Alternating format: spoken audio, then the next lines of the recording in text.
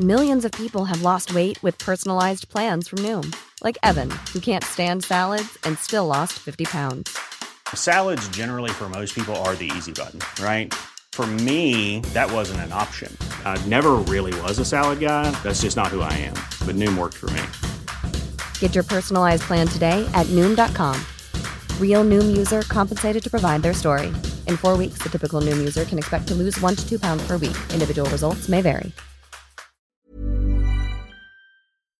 Join Hoda Kotb for a brand new season of her podcast, Making Space. For season 5, I am making space to talk to people who are providing a sense of hope and inspiration when life changes course. Uplifting conversations with inspiring individuals like NFL legend Drew Brees, singer-songwriter Ziggy Marley, and Today Show co-anchor Savannah Guthrie as you have never heard her before. I found faith more viscerally, not because the bad thing didn't happen, but because it did. I promise you, like me, will leave these conversations with some wisdom for your own journey, empowered and inspired to make space in your own life. New episodes of Making Space with Hoda Kotb are released every Wednesday. Listen now wherever you get your podcasts. Hi, I'm Zibby Owens, and you're listening to the award-winning podcast, Moms Don't Have Time to Read Books. If you like this podcast, you will love my new anthology called Moms Don't Have Time to Have Kids. Check it out, and you'll hear from 49 authors about all sorts of things moms don't have time to do. All the authors have been on this podcast. Also, check out my TikTok, @with Zibby and Tracy, my other podcast, Sex Talk with Zibby and Tracy. Check out Moms Don't Have Time to Write on Medium. And of course, my new publishing company called Zibby Books. And now back to our daily author interview site and a quick hello from some of my kids. Hi. Hi. Hello. Enjoy the show. Dana Canedy is the author of A Journal for Jordan, A Story of Love and Honor. Dana is the senior vice president and publisher of Simon & Schuster. Previously, she was the administrator of the Pulitzer Prizes and a senior editor at the New York Times, where she was a journalist for over 20 years. In 2001, she was part of a team that won a Pulitzer Prize for national reporting for how race is lived in America. Raised near Fort Knox, Kentucky, she lives in New York City with her son, Jordan. And wait for the movie about this book. Welcome, Dana. Thank you so much for coming on Moms Don't Have Time to Read Books to discuss A Journal for Jordan, A Story of Love and Honor. Thank you so much. By the way, so I was reading this book around my kids, as I do all my books, and my daughter picked it up, who's 8, and was like, oh, how cool. Like, have you seen this movie? And I was like, no, honey, it's not a movie. This is a book. This is just a book. And she's like, no. And actually, you know what? It might have been my son. Anyway, and they turned it over and like showed me, and I was like, I think I need, I've just started wearing reading glasses. I'm like, I did not even notice this was like a movie, that there's a huge thing here. I'm like, anyway. So now, this is before I started it. So I realized, obviously it came out in 2008, and now a movie is imminent. Okay. So you didn't know about the movie. Wow. I didn't even know about the movie. And then I was thinking to myself, I wonder why I'm reading this book from 2008, but I don't care. I'm excited. It looks great. I picked it, I was just like, why are they doing publicity for the book? But anyway, so the book, the movie, the whole thing. First, let's start with your story of sort of loss and love and all of that. Would you mind telling listeners about what happened and why you wrote this? So I was a journalist at the New York Times for 23 years. And during that time, I was dating a wonderful man named Charles. And he was a really highly, highly decorated soldier. He got orders to go to Iraq. And before that, we dated for, as I say, 8.5 years. I never wanted to get married. I never wanted kids. I was traveling around the country and, sometimes other countries, reporting and having a great time in New York, and had this awesome hot boyfriend.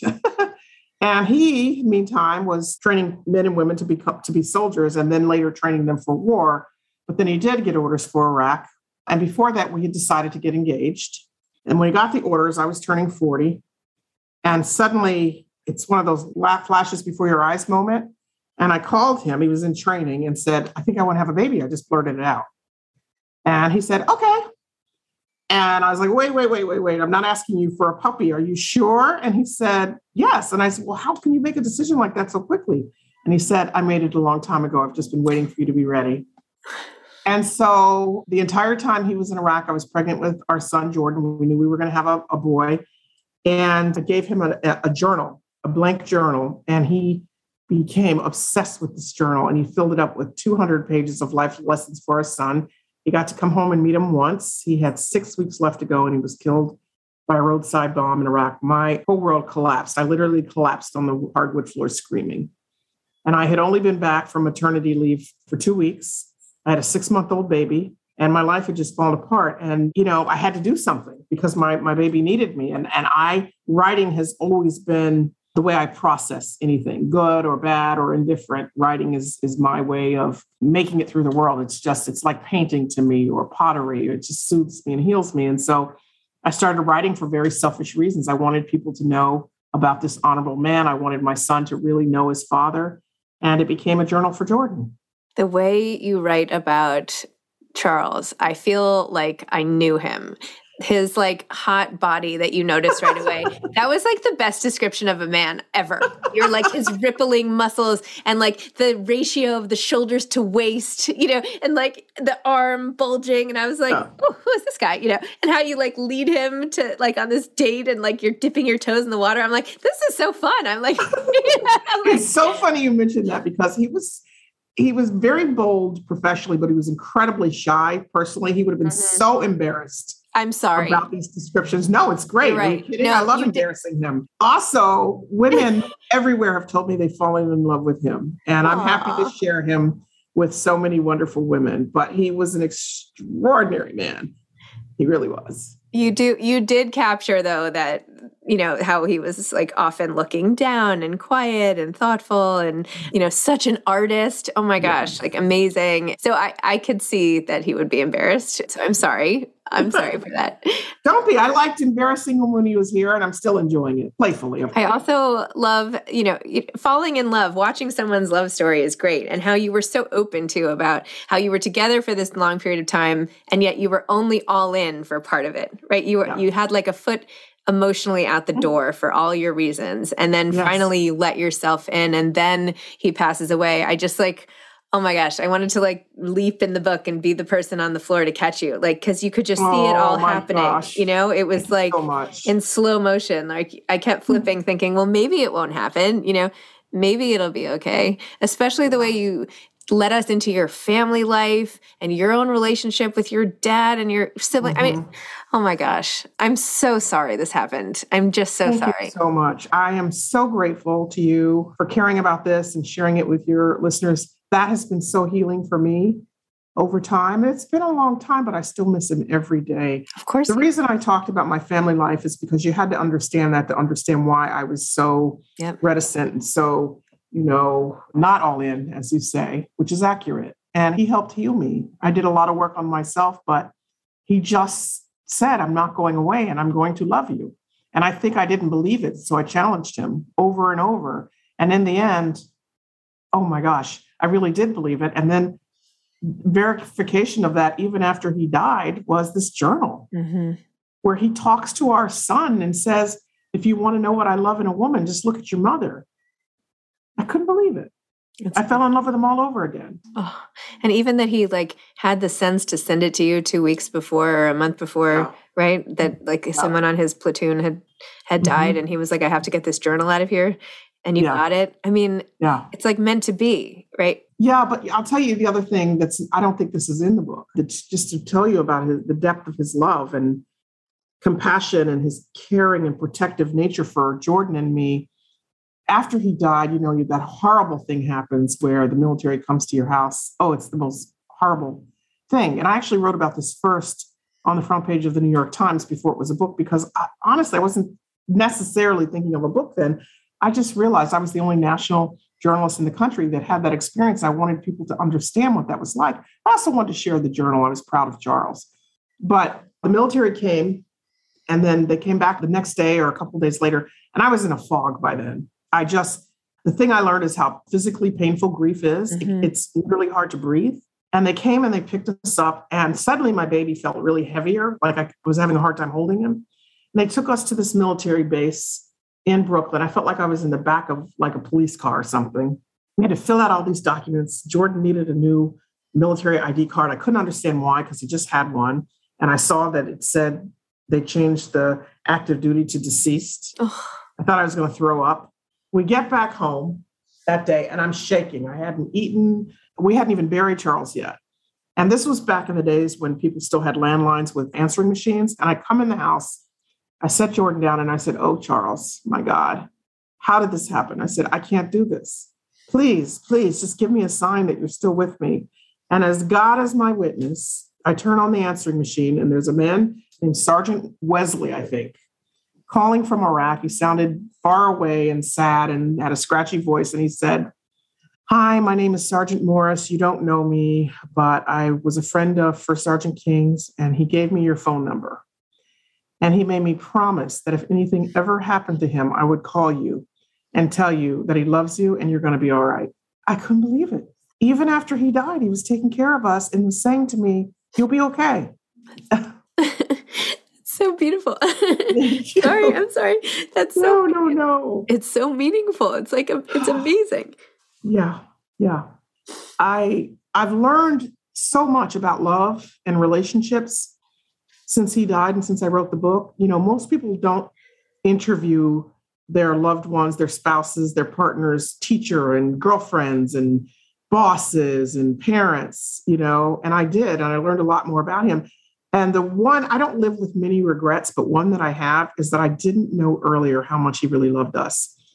Doing all this research on him, getting the journal, but also even that voicemail, that message on my machine, that this man thought about what would I need to say to this woman to help her if I die, and got that message to me even after he died. That's how much he loved us. You know, someone can tell you as many times, right? Sometimes it takes like this superpower to believe it, right? That's it. Yeah. I'm sure he told you a bazillion times. He did, and he showed me a bazillion times. But, you know, as you know, I'm very secure professionally, but I was always insecure, you know, personally. It was hard for me to believe that somebody would love me like that. I'd never seen an example of it. As you know, from reading the book, my parents did not have a good marriage at all. I hadn't seen an example of a good, solid relationship where people weren't, you know, having affairs and hitting each other and yelling at each other. And so this was different for me. Couldn't believe when your dad was like trying to take your car that night to see his mister. I mean, oh my gosh, the stuff that went on. You know, this is like, excuse me, as I'm like snotting all over myself. I'm sorry, I don't usually cry, but I am so sorry. No, it's just, you can just like, your pain is so contagious, right? Because you can just feel, especially, I feel like it's so cruel because it did take you a while to believe it and then it was snatched away, you know? Yeah. But maybe like, I don't know, thank God you did. Thank God you let it in. Yes. And you know what? I have that for the rest of my life. I still own that, you know? And in a strange way, the relationship is frozen in time. He still looks the same. Mm-hmm. You know, our love is still the same. Look at that. You're dating a younger man. It's awesome. And I mean, I've gone on to have a life, you know, without him, but he's always there. He's always at the center of it. You know, our son now is 15 and I've had to teach him about his dad over time. So Charles is still a part of us. He really is. But I have a very full, happy life now. And as you know, there are funny moments in the book. There are lessons about resilience. It's not all sad. No, of course. Yeah, he's pretty full and happy and awesome. But I literally think about him every day and I'll miss him for the rest of my life. Well, I feel like it's such an honor that you wrote about him and let the rest of us in on this, because you easily could have not. I mean, it would have been so easy to keep this private, like so many people do who are out there just like really sad and holding that grief and holding that loss and not able to share it with everybody. So I'm glad it's brought you comfort because Thank you. There's actually, on the part that you're saying that was so funny, there was one line that honestly helped me so much as I am like, you know, always yo-yoing with my weight and everything. And I've been in a particular, like, down on myself, like, oh my gosh, I've got to like get out of the kitchen mood. Anyway, you had this one line, which I can't find now, but when you were describing yourself in contrast to Charles, you said it's a matter of fact, like, I am this, I am that. I gain weight when I'm stressed, blah, blah, blah, blah, blah, blah. And I was like, oh, just like that? She just like puts it in. It's like, you know, there was no judgment. It was just like, this is what I do when I'm stressed. And I don't know, for some reason I'm like, oh, great. Yeah, this is just what I do. Like, this is just part of me. And I'm just going to move on. And like, there it is. Why like be upset about it? Yeah. Yeah. You know, for a lot of reasons, I used to think that you had to be a certain physical image to be accepted by men, to be accepted really in life. And the weight that I gained actually ended up being a gift because I realized I didn't have to be flirty and sexy and all that to be loved or to be accepted, in any aspect of my life, that the people who love you are going to love you and are going to embrace who you are and see all of you. And that was a gift. It was something I needed to know and needed to understand. And now I realize that, and I tell my son this all the time, the only things that matters in life is your village. Mm-hmm. It's my village that got me through his death. It has helped me professionally. It's helped me personally. Your village. It doesn't matter what the rest of the world thinks of you or whether you're completely anonymous when you walk out the front door to most people. They never see you. I don't really care about that anymore. Before his death, I cared about my village, but I really understood afterwards the importance of that. And that's what I embrace. Millions of people have lost weight with personalized plans from Noom. Like Evan, who can't stand salads and still lost 50 pounds. Salads generally for most people are the easy button, right? For me, that wasn't an option. I never really was a salad guy. That's just not who I am. But Noom worked for me. Get your personalized plan today at Noom.com. Real Noom user compensated to provide their story. In 4 weeks, the typical Noom user can expect to lose 1 to 2 pounds per week. Individual results may vary. Hey grown-ups, the Cat in the Hat cast is a new podcast from Wondery, perfect for the whole family. Join the Cat in the Hat and your favorite Dr. Seuss characters as they get whisked away on a new adventure every week. Fish dreams of creating his very own polite and quiet podcasts. That is, until he gets a surprise visit to his Fishbowl podcast studio from the Cat in the Hat himself, and it becomes very clear that the cat has other plans for the podcast, and those plans are the opposite of quiet. The cat may be disruptive, but it turns out he's also a great help to get fish out of all kinds of predicaments. Bursting with music, silliness, and rhymes, the Cat in the Hat cast encourages us all to find fun that is funny in every episode. So sing along to new favorite songs, try your luck at Titanic tongue twisters, have some fun with wondrous wordplay, and most importantly, bring your family along for all of the adventures in the Cat in the Hat cast.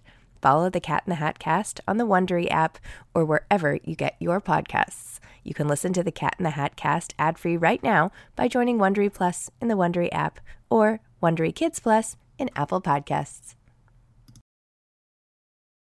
Wow. And yet somehow still with all of this that you had going on, your career continue. I shouldn't say despite, I mean, why wouldn't it? But it's just another, hindrance, right? If you're carrying around all this grief, it's a heavy load. And yet you've completely ascended to the heights of the publishing world. So What is that like? And you had this huge promotion last year or the year before, whenever. Anyway, tell me about all of that and how that's all tracked and, how you feel about all that. So I live by faith. I very much believe in God. And I will tell you, I didn't grow up in the church, but I used to say that if somebody close to me died, I would probably be angry at God. And the opposite happened. It's what got me through. I was surprised by that. So I give thanks to God for an extraordinary career. And I started writing when I was 12. And I realized it was all leading to this movie, to this book. There are life lessons in there that I could tell you about. I hear from readers all over the world. I heard from a 16-year-old Muslim girl who snuck the book in Saudi Arabia and read it sent me a note saying, I now know how to choose a husband. I was once at a university signing books. There were 1,500 kids in line, and this petite little beautiful blonde girl came up in a very meek voice and whispered to me, thank you so much for your book. It's helping me get through my own tragedy. And I said, what's going on? And she said, I was raped last semester. I was the first person she was telling. I stopped the line, got her help. I mean, I could give you a million stories like that. From traveling across the country, speaking about this book. I think the movie's going to touch people in another way because there are lessons in our story about resilience. There are lessons about patriotism. There are lessons about standing for something more than yourself. For a while, men who left prison in New Jersey were given a copy of the book to tell them how to be a man and how to be a father.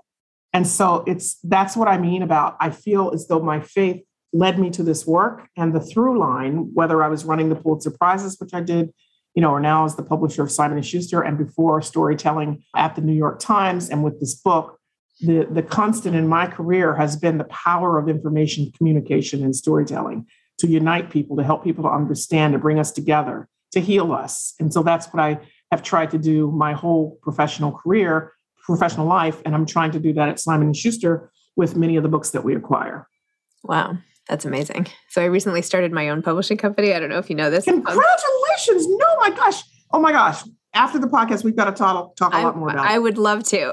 Honestly, that is super. Yeah, it's called Zibby Books. And it came from a place of, I really have just such reverence for authors, and I've done like 900 podcasts or whatever else. And I just wanted to be a part of it and make a difference and put the author in the middle and the center of everything. Oh my gosh. And also to be able to say to people, instead of you should write an essay, because I had this anthology, I like to commission essays, but there are all these people I'm like, you have such a great story. You have to write this book. And now I get to say that. And it's the coolest thing ever.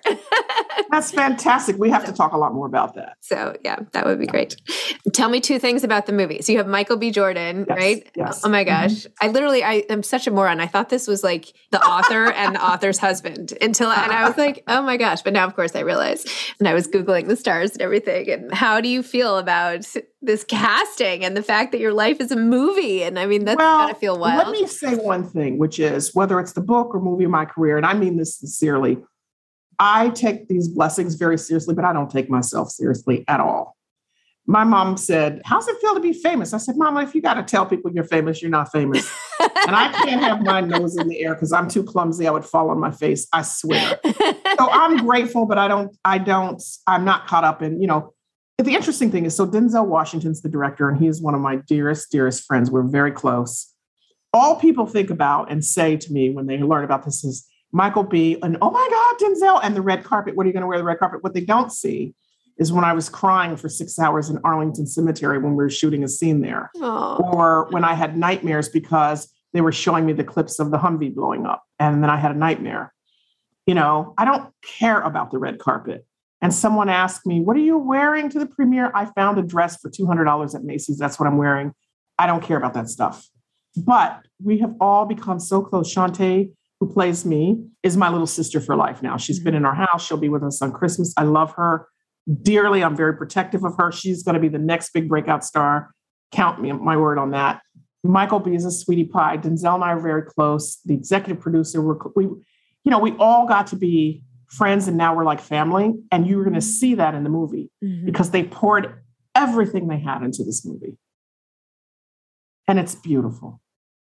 There are parts that are hard, but it's fun, laugh out loud funny in some places. We tried to make sure it ended on a hopeful note, not artificially, but I'm a hopeful person. I'm an optimistic person, and this brought me literally to my knees, but I was in time able to get back up. And I want to say one thing, if I can digress for a second, because whenever I speak about this, it's just important for me to get this message out to anybody who might need it, might be going through their own struggles. Life is cyclical, and I never thought I would get over this.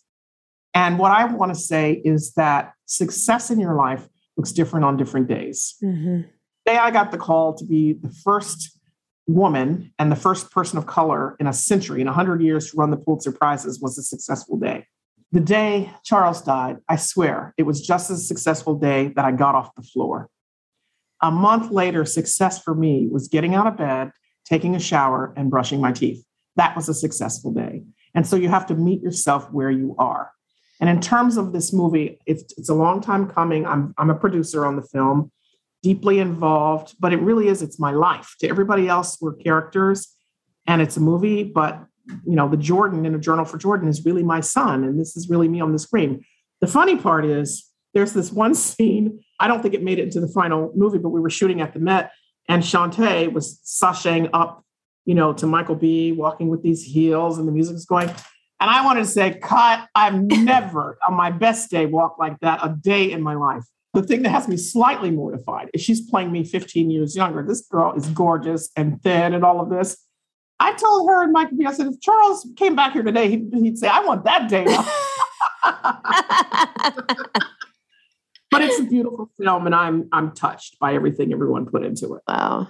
Is it going to be on Netflix or coming out in theaters? Or no, it's one of Sony Pictures and Columbia Pictures' biggest movies of the year. It's coming out nationwide on Christmas Day. Oh my gosh.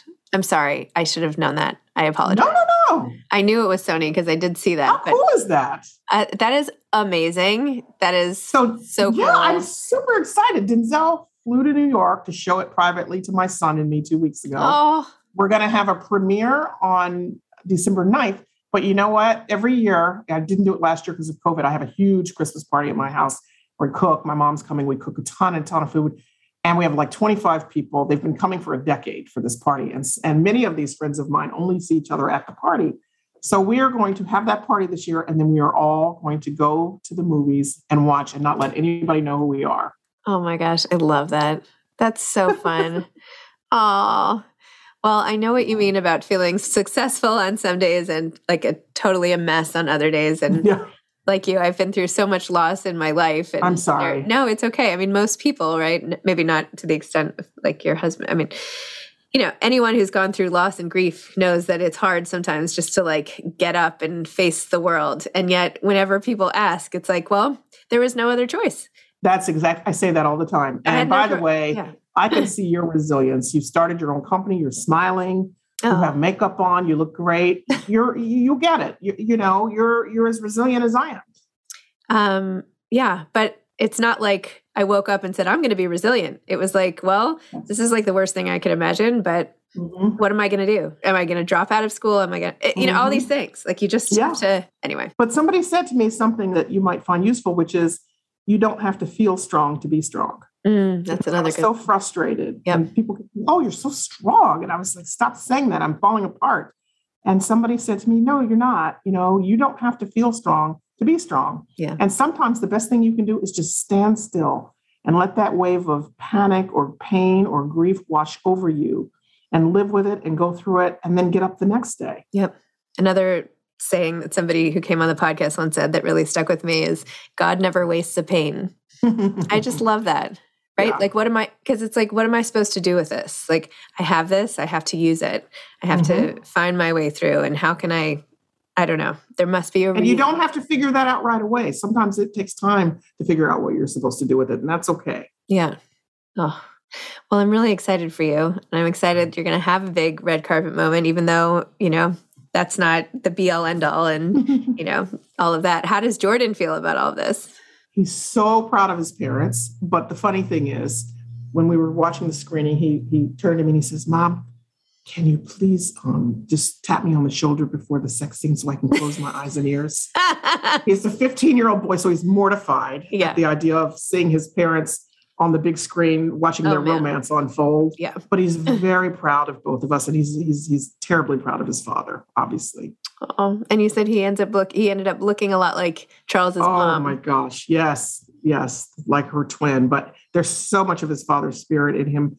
We're very, very, very close. He is just, he's my everything. Oh, that's amazing. He's smarter than I am. He's kinder than I am. He's funnier than I am. That's what you want for your child. Are you going to write any more? Like, do you have another book in you or?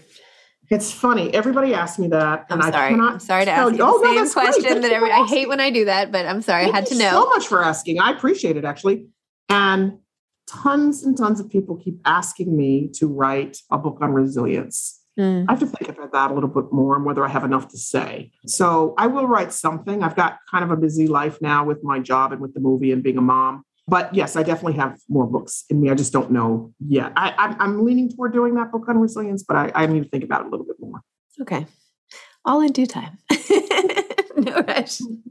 Well, from your perch as both publisher and author, what advice would you have for aspiring authors?